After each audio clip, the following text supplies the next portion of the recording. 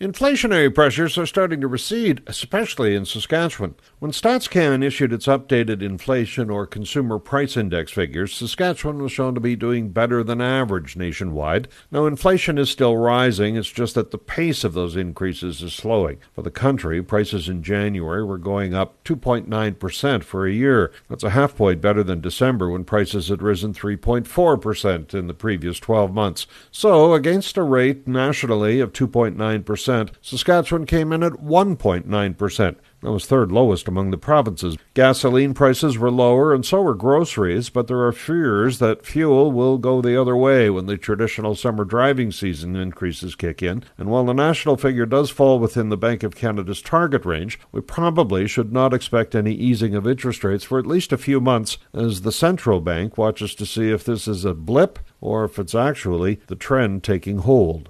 I'm Paul Martin.